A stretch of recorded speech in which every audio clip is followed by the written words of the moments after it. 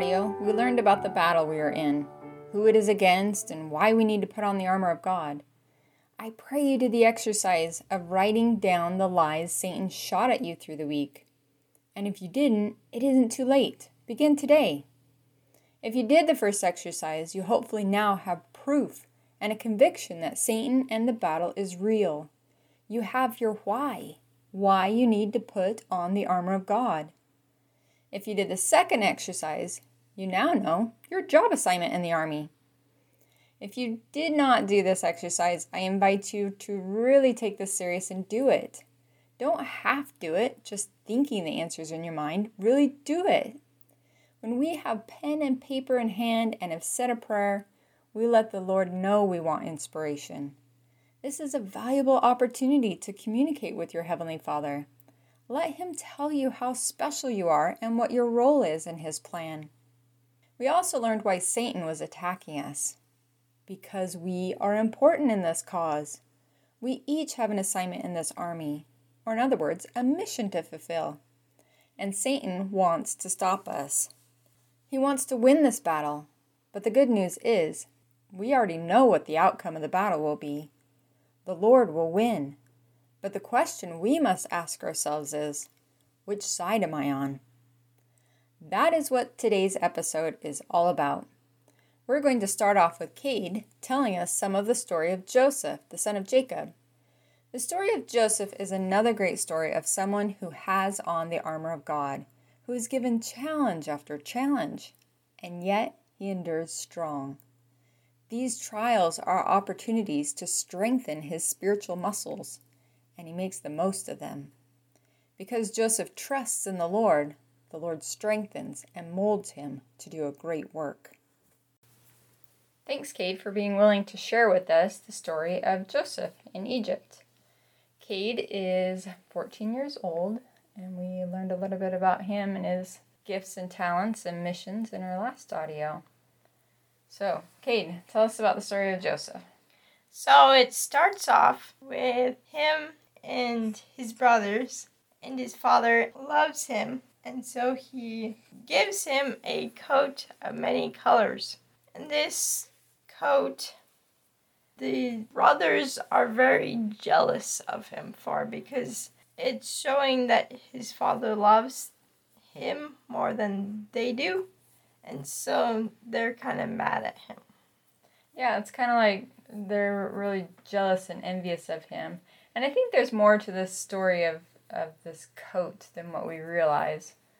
I mean, he said it's colorful, but I've read different accounts where it talks about, it might have had really long sleeves or went to the ground or something, the fact that it was expensive to make, which not everybody got, and maybe was symbolic of Joseph being given the birthright, where he's the younger son, and he's got all these older brothers that, could look at it and say, hey, excuse me, I'm older than him. Why are you giving him these special privileges? Yeah, and so he has these two dreams that are telling him that he's going to rule over people and he's going to have dominion over them. And his brothers like that even less when he tells them, because they're just jealous of him even more, because he's saying that he's going to be a ruler over them. Yeah, really makes them even more envious, and that's brewing in their hearts when Joseph's father says, hey, aren't your brothers out there such and such place? Would you go check on them? Yeah, and so he goes to check on them, and he can't find them. And so he asks this person. This person tells him where they are, and he goes. And when he's afar off, they conspire against him, and they want to kill him. All but for Reuben. And he says, let's just cast him into a pit. And so they do that, and they take off his coat of many colors and throw him in a pit. And then as they're eating, a caravan comes by, and they think, well, we'll just sell him and be rid of him, because we don't necessarily want to kill him. He's our own flesh and blood, technically. Let's just sell him. Yeah, so they sell him, and Reuben gets kind of mad, and I guess they didn't. Yeah, he comes upon him later. He's, it was kind of a secret plan. Well, I'll convince him just to stick him in this pit, and then I'll come back and rescue him, and it'll all be okay. Yeah, so Joseph gets sold in Egypt to Potiphar. And Potiphar is a wealthy man, and he has many servants. Yeah, it says he's chief of the guard, and I don't know, but he's pretty close with Pharaoh and pretty high up, I'd imagine.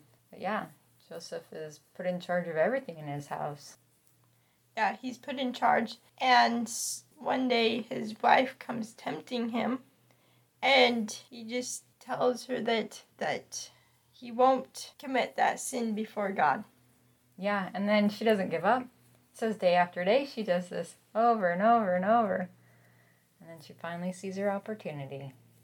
When everyone's out of the house, she tries tempting him again, and she grabs him, and he tries to get out, and he leaves his coat, and so she says to the servants when she calls them in, "I've been calling for you, and Joseph has been trying to tempt me, and so here's his coat to kind of prove it. He's been in here." Totally lying to her husband, and her husband gets all mad.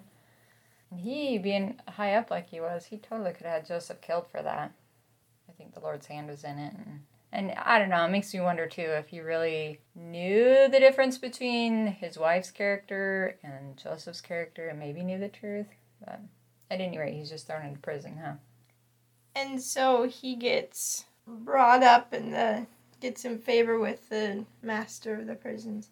And he becomes sort of like below the master, but like his servant. Yeah, he's in charge of all the prisoners. Wherever he goes, he's put over everything. Acts like the master, sees what great person he is. Mm-hmm. So the Pharaoh, he doesn't like the butler and the cook, and so he puts them in prison, and they have these dreams on the same night, and Joseph tells the interpretation to them. The interpretation was that the butler was going to be restored to his position, and the cook would be killed. And so, in 3 days, that's what happens. Butler gets restored to his position, and the cook, the baker, gets hanged.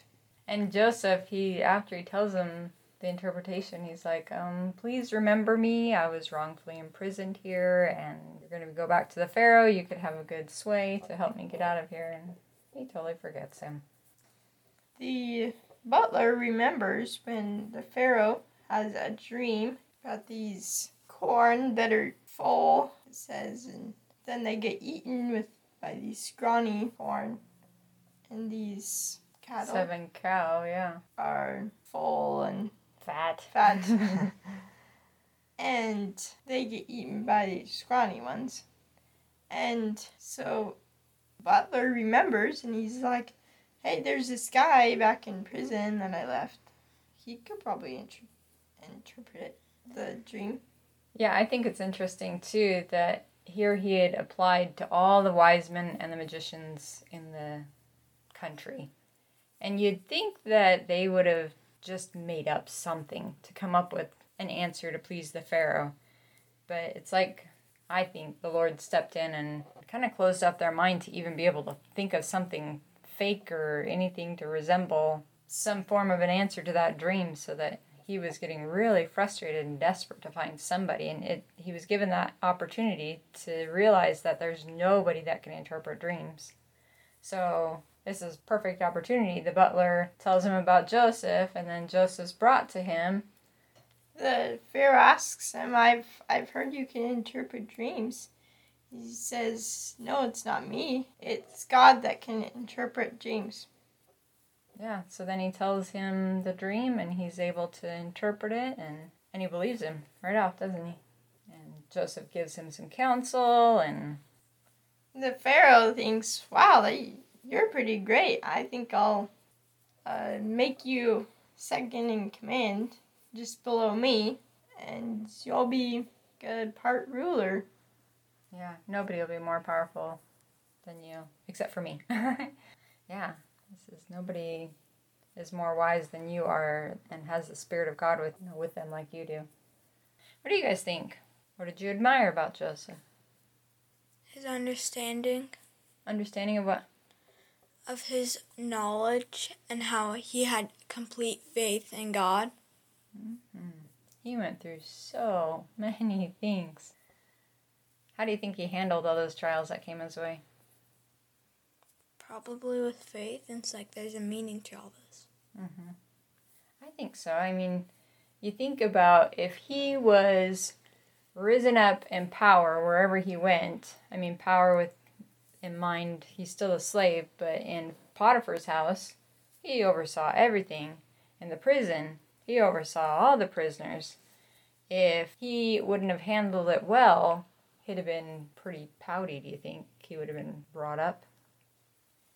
All the powerful people probably saw this as a righteous person, a person that had lots of faith in God. And yeah, they saw that Heavenly Father was blessing all his labors. Like whatever Joseph did, it prospered, huh? What else do you guys admire about Joseph?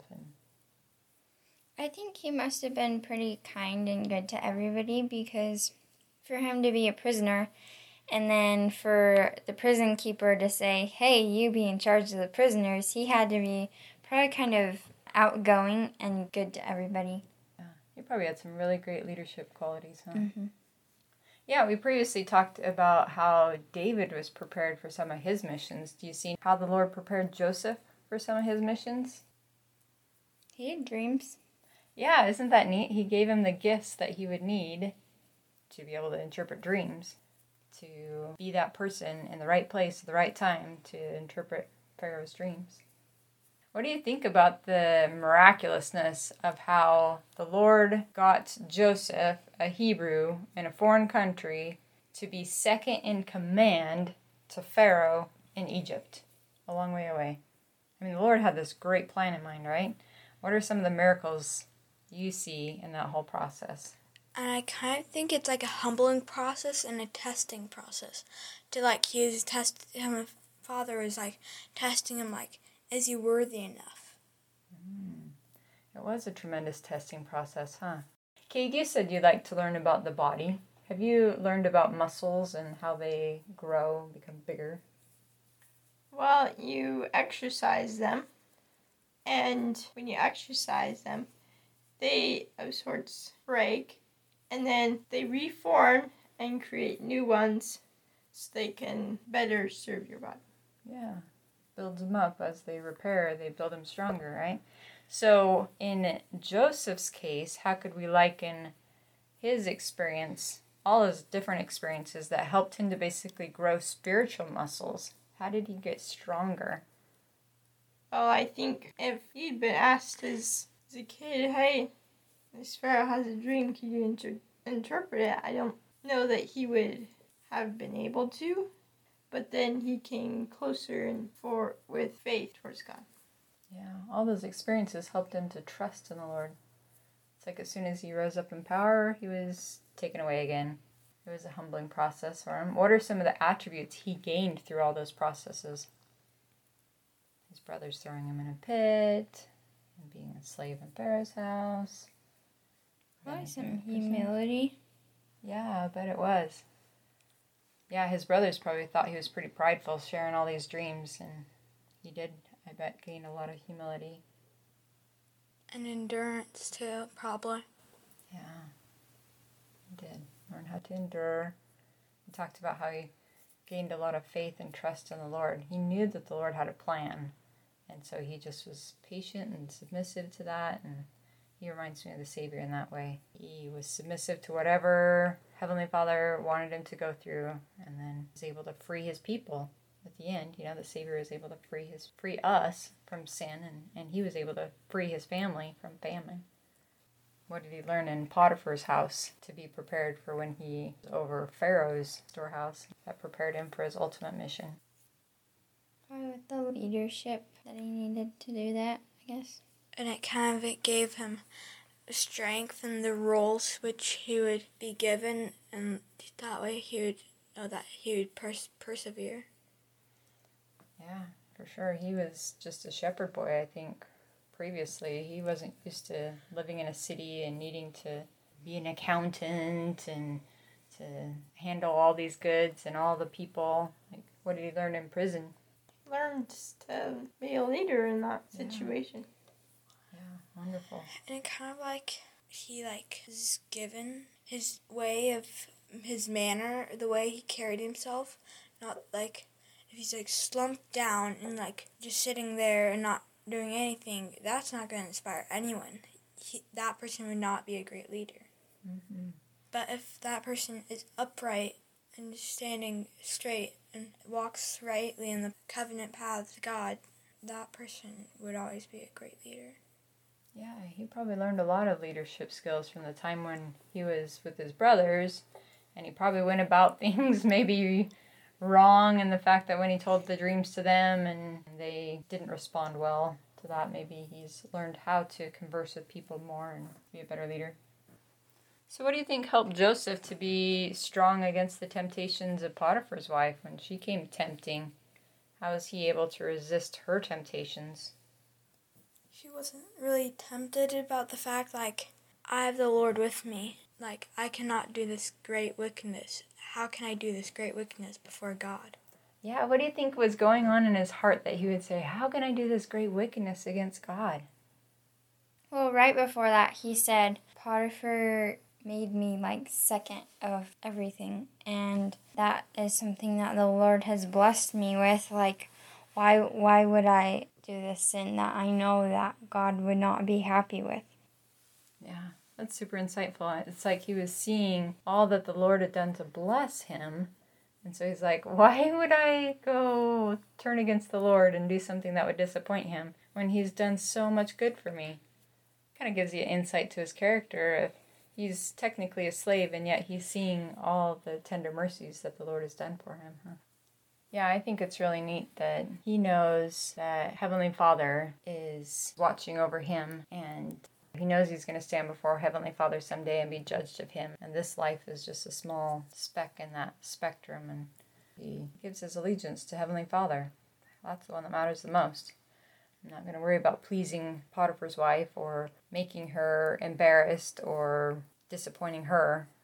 I care more about not disappointing Heavenly Father. What do you guys think it would take to be like Joseph and to flee? He doesn't entertain the thought, he sees what she's about, and he just leaves his coat and runs. I like that. Yeah, I do too. What do you think that would look like in our day and age for us to leave our coat and run? I think the coat can sometimes represent our house. We would have to leave it and go. Yeah, maybe our worldly possessions. I don't care about what man thinks and its prestige and everything that way. I'm going to leave it behind and go do what the Lord wants me to do. I had a thought. It kind of might be like if you have a good job and it's good paying and your boss wants you to do something that wouldn't be pleasing to the Lord, and so you might get fired for not wanting to do it. Would you still be willing to do that? Mm-hmm. Yeah, leave behind the prestige of the world and do what you know is morally right. I mean, that's what he was doing with Potiphar's wife. He says, there's no way I'm going to, do what I know would be morally wrong. I thought of kind of a modern day example where if you were at a party and they were, say, drinking or something, and you knew that you had a standard that you didn't want to do that, and instead of staying for just a little bit to pretend like you're cool or to make sure that you don't look like not cool that you're leaving now or something, you just leave right then anyways. Mm-hmm. Yeah, it's avoid even the appearance of evil in many ways. Don't even go there, I think those are fantastic examples. Anybody else have any other thoughts? I think each of these experiences really did help to strengthen his spiritual muscles and and made him better able to resist the temptations that Satan was throwing at him as he did that next right thing and listened to the promptings of the Spirit. His spiritual muscles were strengthened, and you just see the Lord's guiding hand, that even though it, for all intents and purposes, looked like he was just getting the short end of the stick. He's thrown in this pit. His brothers don't like him. He's now a slave in Potiphar's house, and then he's thrown into prison, and he's there for several years. It would be super hard not to get discouraged, but then you look back after, the whole picture, and you can see how really these were all blessings in disguise. How else was the Lord going to get a young boy, he was 17 when he started off, to be in the house of the Pharaoh, second in command in Egypt? And that's how it is with us. The Lord has this big plan, and in our adversities really are opportunities for us to grow and become stronger. And just like our missions, that when we fulfill our missions, they help us to become better people. We not only help the Lord's children, just like Joseph was, but he also became a much better person when he was submissive and did what the Lord wanted him to do. Thanks so much, you guys, for taking that effort to ponder and think about this story and how it could apply to our life. I really feel like the Spirit teaches us so much when we take the time to discuss these stories. From our discussion, we learned that Joseph had a love and fear, a respect, for the Lord that governed his choices. He maintained an eternal perspective. This life isn't the end. It is but a small speck in our eternal existence, and if we do well, we will hear as the servant in the Savior's parable of the talents. Well done, thou good and faithful servant. Thou hast been faithful over a few things. I will make thee ruler over many things. Enter thou into the joy of the Lord. So what does it take to obtain that level of conviction like Joseph? What does it take to gain that kind of love and gratitude for the Lord that we would never want to disappoint him? The answer? Stand therefore, having your loins girt about with truth. What does it mean to gird your loins? In Paul's day, men wore long robes, which weren't very conducive to running or working in. So they would gird up these robes by taking the hem of the robe and back and bringing it up between their legs to tuck it into their belt, making their skirt now more like pants. Now they're ready for action, as their legs could move freely. It also became an expression to mean man up or get to work. Gird also means to put a belt on, securely attaching something to your person, whether it was your clothes, a sword, or whatever you wanted to attach to your person. Before we talk about what it means to have your loins girt about with truth, let's talk about some potential symbolism we can find by looking at the loins. Your loin area is where your reproductive organs are found. They represent virtue, fidelity, and chastity. It is where all future posterity stems from, a perpetuation of life. It also reminds us of our parents, where we came from. Since we're speaking of the armor of God, the loin area would remind us of our heavenly parents, and that we need to be faithful, loyal, and obedient to them.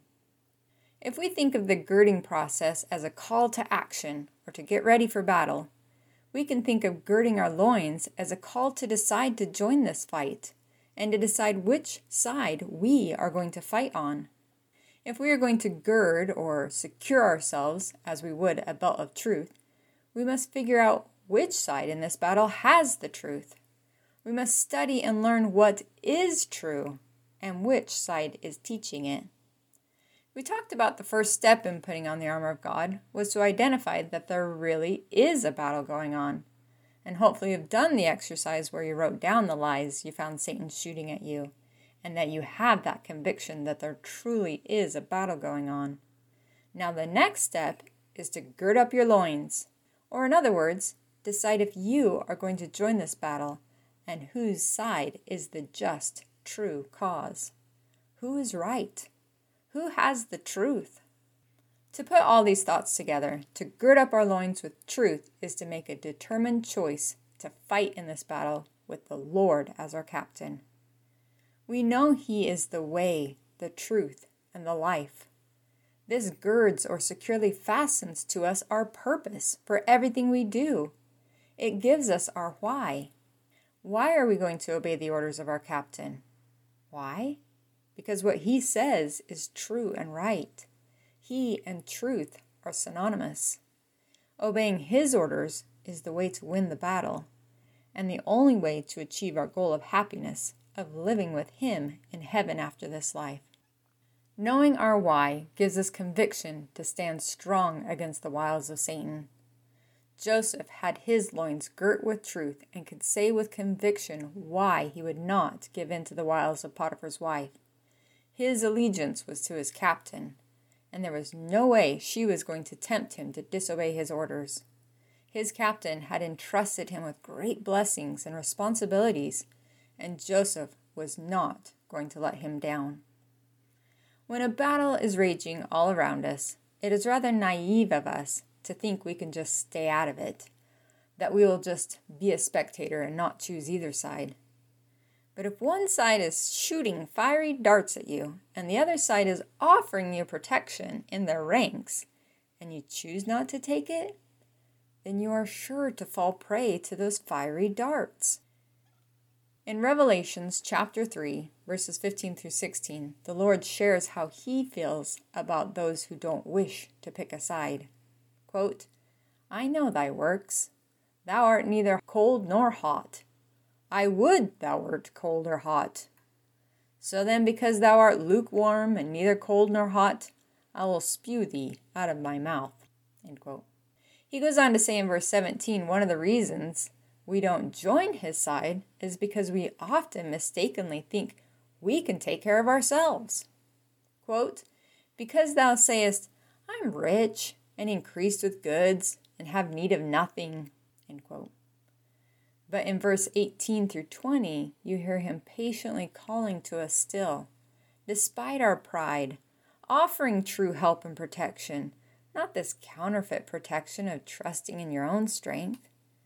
Quote, thou knowest not that thou art wretched and miserable and poor and blind and naked. I counsel thee to buy of me gold, tried in the fire, that thou mayest be rich, and white raiment, that thou mayest be clothed, and that the shame of thy nakedness do not appear.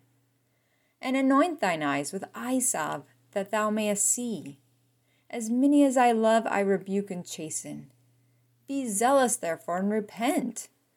Behold, I stand at the door and knock. If any man hear my voice and open the door, I will come in to him, and will sup with him, and he with me. The safest thing we can do is choose to be counted in the ranks of his soldiers, and further ourselves into the Lord's side. I say further ourselves into the Lord's side, because the more committed we are to living God's law, the safer we are. It is poignant that in the middle of the story of Joseph, as found in Genesis, they interrupt the story to tell about how Judah allowed himself to be tempted by who he thought was a harlot, which was really his daughter-in-law. We have two comparing stories of one who was totally committed to the Lord and wouldn't even entertain the thought of sinning and disappointing the Lord, versus Judah, who entertained those enticing thoughts until he had committed the sin. We need to be all in. We need to further ourselves into the Lord's side. There is a line of demarcation between the Lord's side and Satan's side. The closer we are to that line, the more enticing sin will be. But the deeper in we are, then Satan's enticements won't be as enticing. Now, don't get me wrong that we reach total immunity to them. Satan has had thousands of years to perfect his heart. He is very good at what he does. And we will never be perfect in this life to reach that point of immunity. But hopefully you can see the progress you have made in your life, that some sins aren't even a temptation for you anymore because of how you have committed yourself to obeying God's commandments. There are countless times the Lord lets his people know that he is a jealous God when it comes to our choosing him and being faithful. He often refers to the people as unfaithful children, or whores who go after other lovers or gods. In Deuteronomy chapter 5, verses 7 through 10, we see how he feels when he has symbolically given them life, birth, by freeing them from the Egyptians. All he asks is that they are faithful to him as a child is to their father. Quote, I am the Lord thy God, which brought thee out of the land of Egypt, from the house of bondage. Thou shalt have no other gods before me. Thou shalt not make thee any engraven image, or any likeness of anything that is in heaven above, or that is in the earth beneath, or that is in the waters beneath the earth. Thou shalt not bow down thyself unto them, nor serve them. For I, the Lord thy God, am a jealous God, visiting the iniquity of the fathers upon the children unto the third and fourth generation of them that hate me, and showing mercy unto thousands of them that love me and keep my commandments. In Ezekiel chapter 16, verses 28 through 32, we see how he regards us as being married to him, and how he feels when we turn to others for guidance, protection, and love. Thou hast played the whore also with the Assyrians, because thou wast insatiable. Yea, thou hast played the harlot with them, and yet couldst not be satisfied. Thou hast moreover multiplied thy fornication in the land of Canaan unto the Chaldea, and yet thou wast not satisfied herewith.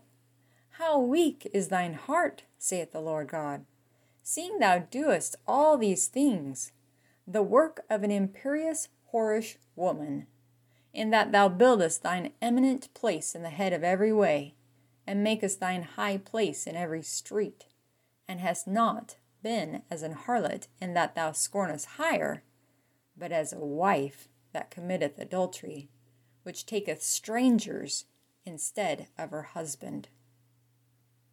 These are the two greatest connections we can have with anyone, to be their child or their spouse. And that is how he feels about us. He loves us as the sons and daughters that we are to him, and even as a very spouse, united together as one flesh. But no good marriage or child-to-parent relationship exists without the work of spending time together, getting to know each other, loving and serving each other. I am sure both Joseph and David had spent a great deal of time coming to know and love God. They came to know that God was the ultimate source of fulfillment for their lives. He can satisfy everything we need too, if we will turn to him. For our physical body, he offers us protection. For our mind, he offers us truth and wisdom. For our heart, he offers us his perfect love. And for our spirit, he offers us true joy, a life full of meaning and purpose, achieved by being a part of his great work. Both David and Joseph desired to make a difference in the lives of their people, and willingly acted upon the promptings they were given. Thus they fulfilled the missions the Lord gave them to do, and felt true joy. We must be constantly building that relationship with the Lord, though, or just as a marriage, we will fall out of love and go whoring about as the Israelites did. We will expound more about how to build this strong relationship throughout our discussion with the various pieces of armor. Just as all the parts of our glorious body work together for a perfect harmony, the armor works together in perfect harmony to fully arm us. The core of what it means to gird ourselves with truth is to make a determined choice to fight in this battle, with the Lord as our captain. We are manning up and getting ready to work, securely attaching ourselves to the Lord's side. Once we come to a conviction that God is the source of protection, truth, love, and joy, and once we decide to faithfully espouse ourselves to him and maintain that relationship, then we will be like Joseph. We will know who our allegiance is to, and with love and respect, we will honor all his orders. We will resist Satan's temptations. My daughter Danielle is now going to tell us a story or an experience she had when she went rappelling. Rappelling is a great metaphor to life. It shows the importance of having our loins girt about with truth. So, Danielle, tell us about your experience with rappelling. So, one time at girls' camp, usually the older girls are able to have an opportunity to go rappelling for girls' camp. And so this one time, I was probably 15 or 16, and I went to this girls' camp, and I knew that we were going to go rappelling. And when the time came, we all got into the car, and it was a little bit of a drive, like a rocky drive to get up there. And it was kind of fun because we had more girls in there, and we were laughing and talking, but it was kind of like anticipating the scary thing about going rappelling. Something that you kind of have to know about me is I'm not a daredevil. I'm not used to doing stuff like that. I used to do like flips on the trampoline, and then I would just psych myself out because I'm just a fraidy cat kind of person. So I was kind of scared and excited and really scared. So we get up there, and there was quite a few girls that were going to do this, and they were already going down rappelling, I guess. And while we were waiting, I was just kind of trying to fill the time. But the one thing that I didn't do was look down the mountain. I probably might not have been able to do it if I did. But so when the time came that it was my turn, we just gird up our loins with... You put on a harness, huh? Yeah, we put on a harness. That's what it's called. Yeah. So we put on a harness. It felt secure, and it was all great. And we got hooked up to the rope, which was secured to like big rock cliff. I don't know. But it was secured. And then they wanted you to lean back and trust the rope, and that was something that was really hard because... So you're walking backwards? Yeah, you're literally walking backwards off a cliff. It wasn't normal. Yeah, and the whole time I wasn't going to look down. I was not going to look down because that would be really scary. They basically just want you to trust in the rope that it will support you, because you have to lean back so that you're more perpendicular to the rock, so it's like you're walking backwards down the cliff. But that was really hard because I probably took like 10 minutes just getting down, because I was just trying to step down and trust in what I'm used to, just stepping down, like stepping down stairs or something. Yeah, staying vertical. Yeah, staying vertical, but the only way it really works is if you lean back and trust the rope. So eventually I was able to do that. It took a lot of time, but I was able to lean back and trust in the rope, and so I was able to launch off and start actually going down the cliff.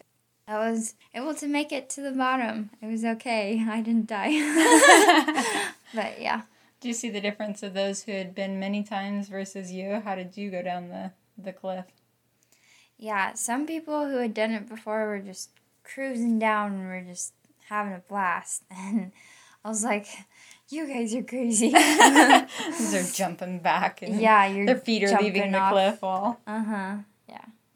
No, thanks for sharing that. I remember going as a youth a long time ago, and I remember that feeling at the top where they're just like, lean back, you've got to take up the slack of this rope so that it'll hold you. I'm like, this is like one of those crazy trust exercises that, you do at a work team building activity or one of these youth conferences where you're just supposed to fall back and trust that everybody's going to catch you. And you're like, no way. Once you gain a little experience with that rope, you're like, okay, it's holding me. And I remember it was challenging because where you're going backwards, you could only really see the next step.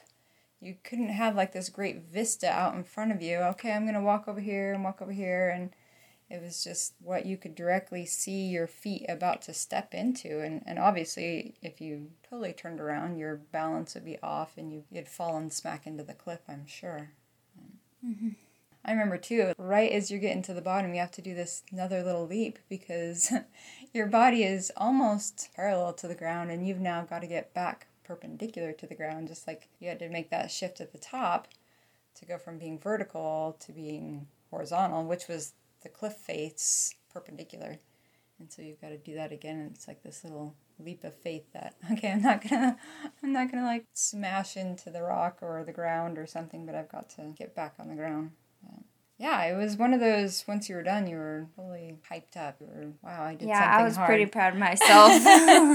Yeah. That took a lot of effort. Mm-hmm. So how is that like life? How's that like girding up your loins, do you think?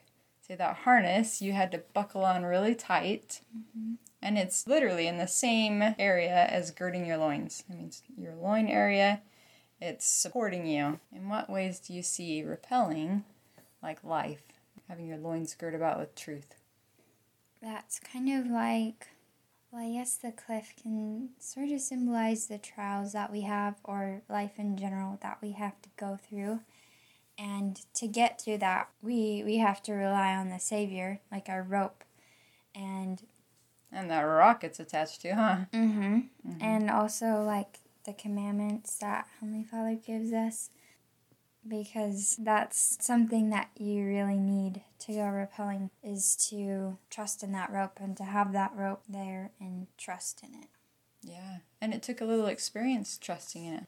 We have to use that faith to take up that slack. Okay, is this truth I'm living really going to be a source of protection if I'm following this? Because so often we start to worry about what the world will think, and we question those truths that Heavenly Father is teaching.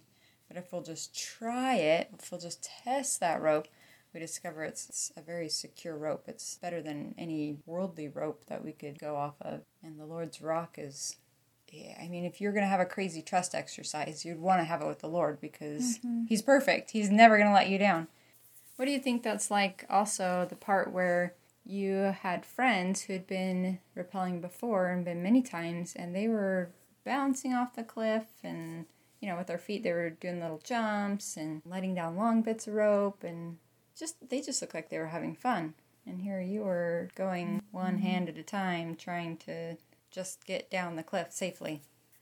So I guess that can be like someone who's had a little more experience with trusting in the Lord, because they have found that the rope works. It does protect you, and they are having more joy in life with what they're doing because they know that it will work out, that they can trust in the rope, they can trust in Christ, and they can get through something, and it can be a really great experience for them again.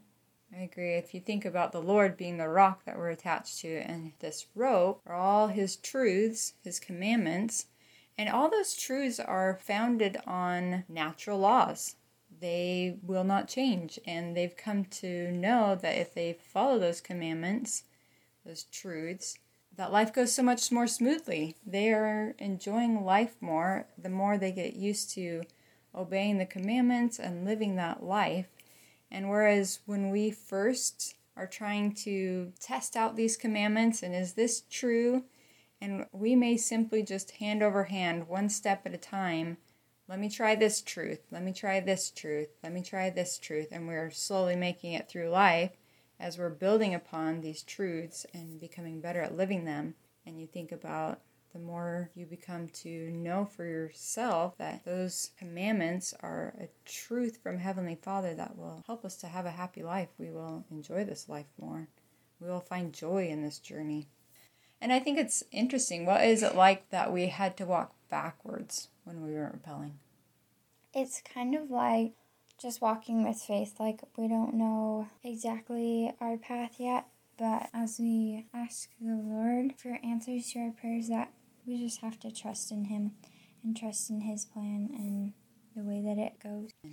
We are literally blindfolded. When we come to earth, we have this veil over our eyes. We can't see where we're going or why we're here on the earth. And we have to just listen to those still small voice promptings that come to us that help us to know that Heavenly Father is there. And He says, I've got you. Just trust me. Lean on me. Lean on this rock. Walking by faith. And as we take that step, we can see a little bit farther. Another little area is exposed to our sight that we can see, okay, here's where I need to go. And as we take that leap of faith, we can see another step into where we need to go. What do you think that's like in life where we shouldn't be looking down, or you didn't look down before you got started because it would make you dizzy and maybe lose control? I kind of think of in the premortal realm before we came to earth, how Heavenly Father didn't say, like, these are all the things that you're going to go through. Because I think we would be kind of intimidated and think, why do I want to do this? And we might just sort of give up. And maybe looking too far ahead and just thinking of all the things that could possibly go wrong in your life or something. And kind of psyching yourself out, like thinking that you can't do it. But if you just take it one step at a time, then you'll be okay. Yeah, it's true. Fearful future is a phrase that I like to say. It's like if we dwell too much in the painful past or the fearful future, we get really worried and upset and we lose focus. But if we just simply focus right there, okay, what's my next step? What do I need to do? You have your ultimate goal in mind. You know what you want to do.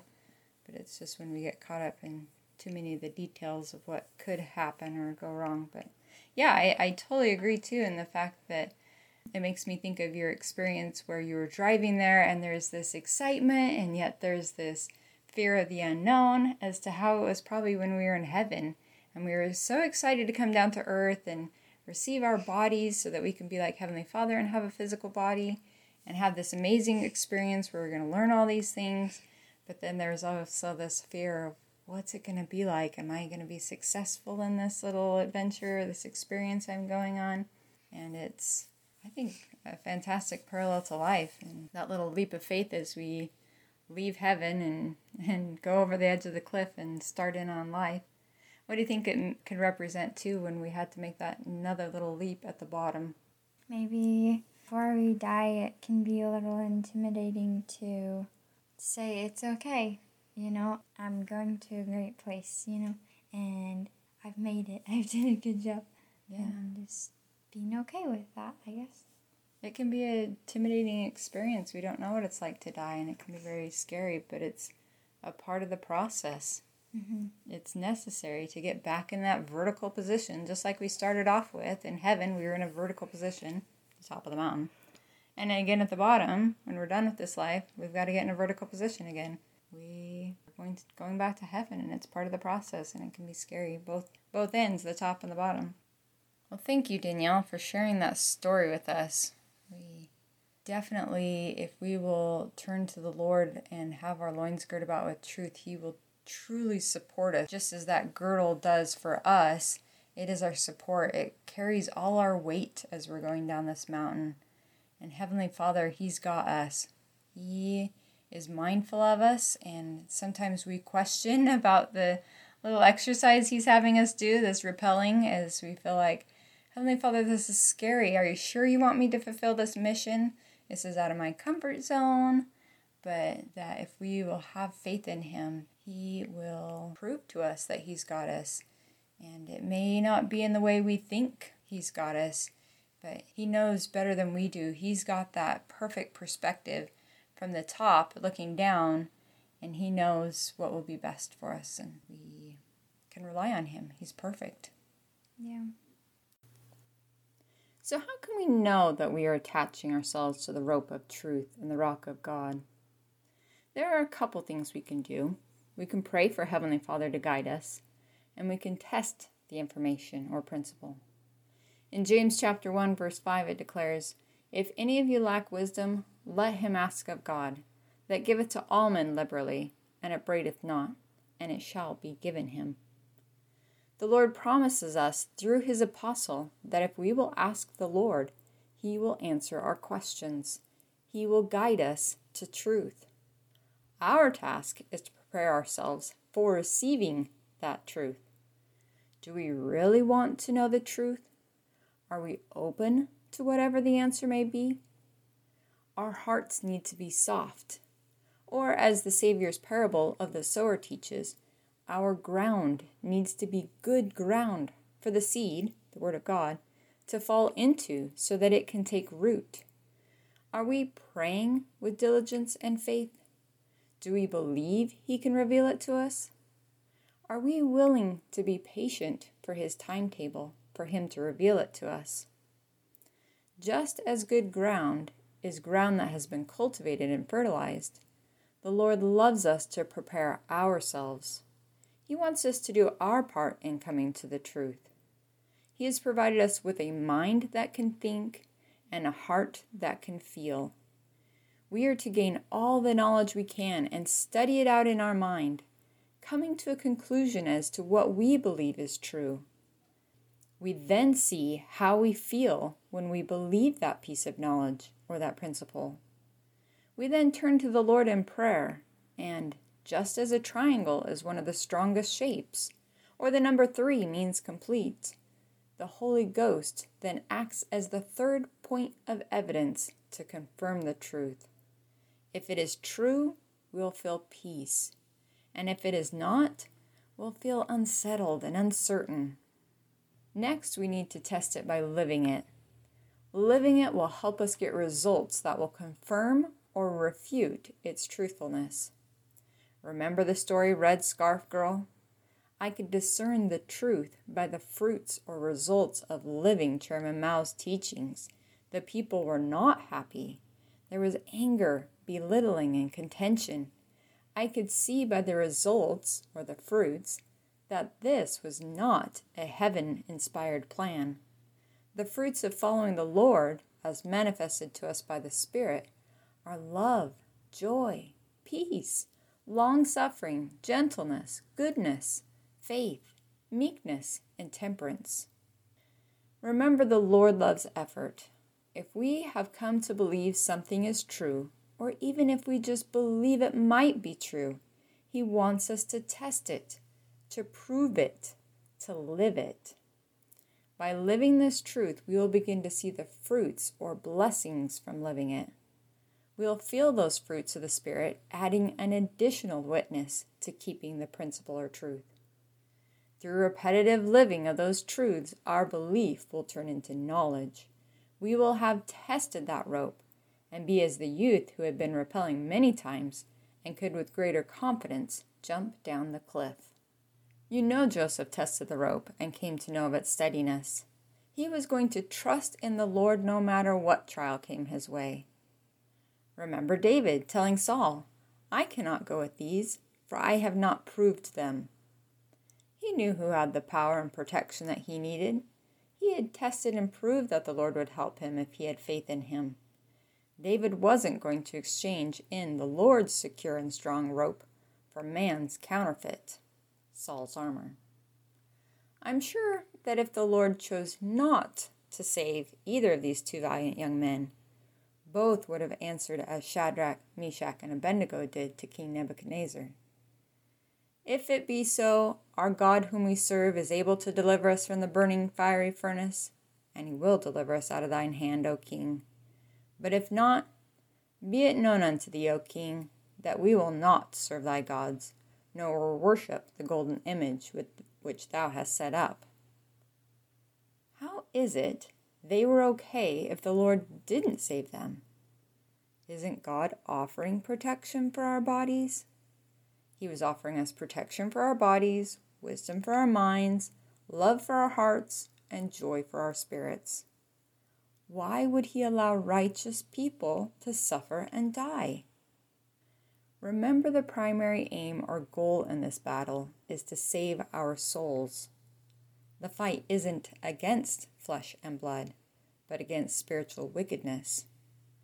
By Shadrach, Meshach, and Abednego never giving in to Satan's temptation, no matter what he did to their body, that is what made them truly win. They never gave in. They won the fight over their soul. There are many martyrs throughout history who have been tested to the greatest level. a level the Lord won't ask of most of us. That of being tried whether they would remain faithful to God and His truths, totally surrendering their will to Heavenly Father, even if they were to lose their life. The world may look on and think they lost, but we who have eyes to see know that they have conquered and achieved a crown of glory in heaven. They have won. For the rest of us, we can look to Joseph's example when bad things happen to us and remember that the Lord has a plan and that He is molding us for a great work if we will be submissive and allow this trial to draw us closer to Him and mold us into the people He knows we can be. As we do so, He will be able to do a great work through us. John 14:6 is a good summary for what it means to be girt about with truth. Jesus saith unto him, I am the way, the truth, and the life. No man cometh unto the Father but by me. This piece of armor means we know the Lord is the way to happiness and eternal life, and that He and truth are one and the same. We know He has the truth, and we choose to be faithfully committed to Him. We are so loyal, dedicated, and tied to the Lord, even as a faithful spouse, that no other person or thing comes above Him. He is our God. He and His truths are our lifeline. We put all our weight and trust in Him as we rappel through this life. It is my prayer that we will choose Him, leaving father and mother and cleaving unto Him, becoming one flesh, as it says in Genesis. May we have no other gods beside Him, but truly give our whole obedience and person over to His care. I know that as we do, Satan will have no power over us. In our next audio, we will expose Satan's counterfeit to having our loins girt about with truth. I think you will find it an eye-opening experience. Until then, we'll see you next time.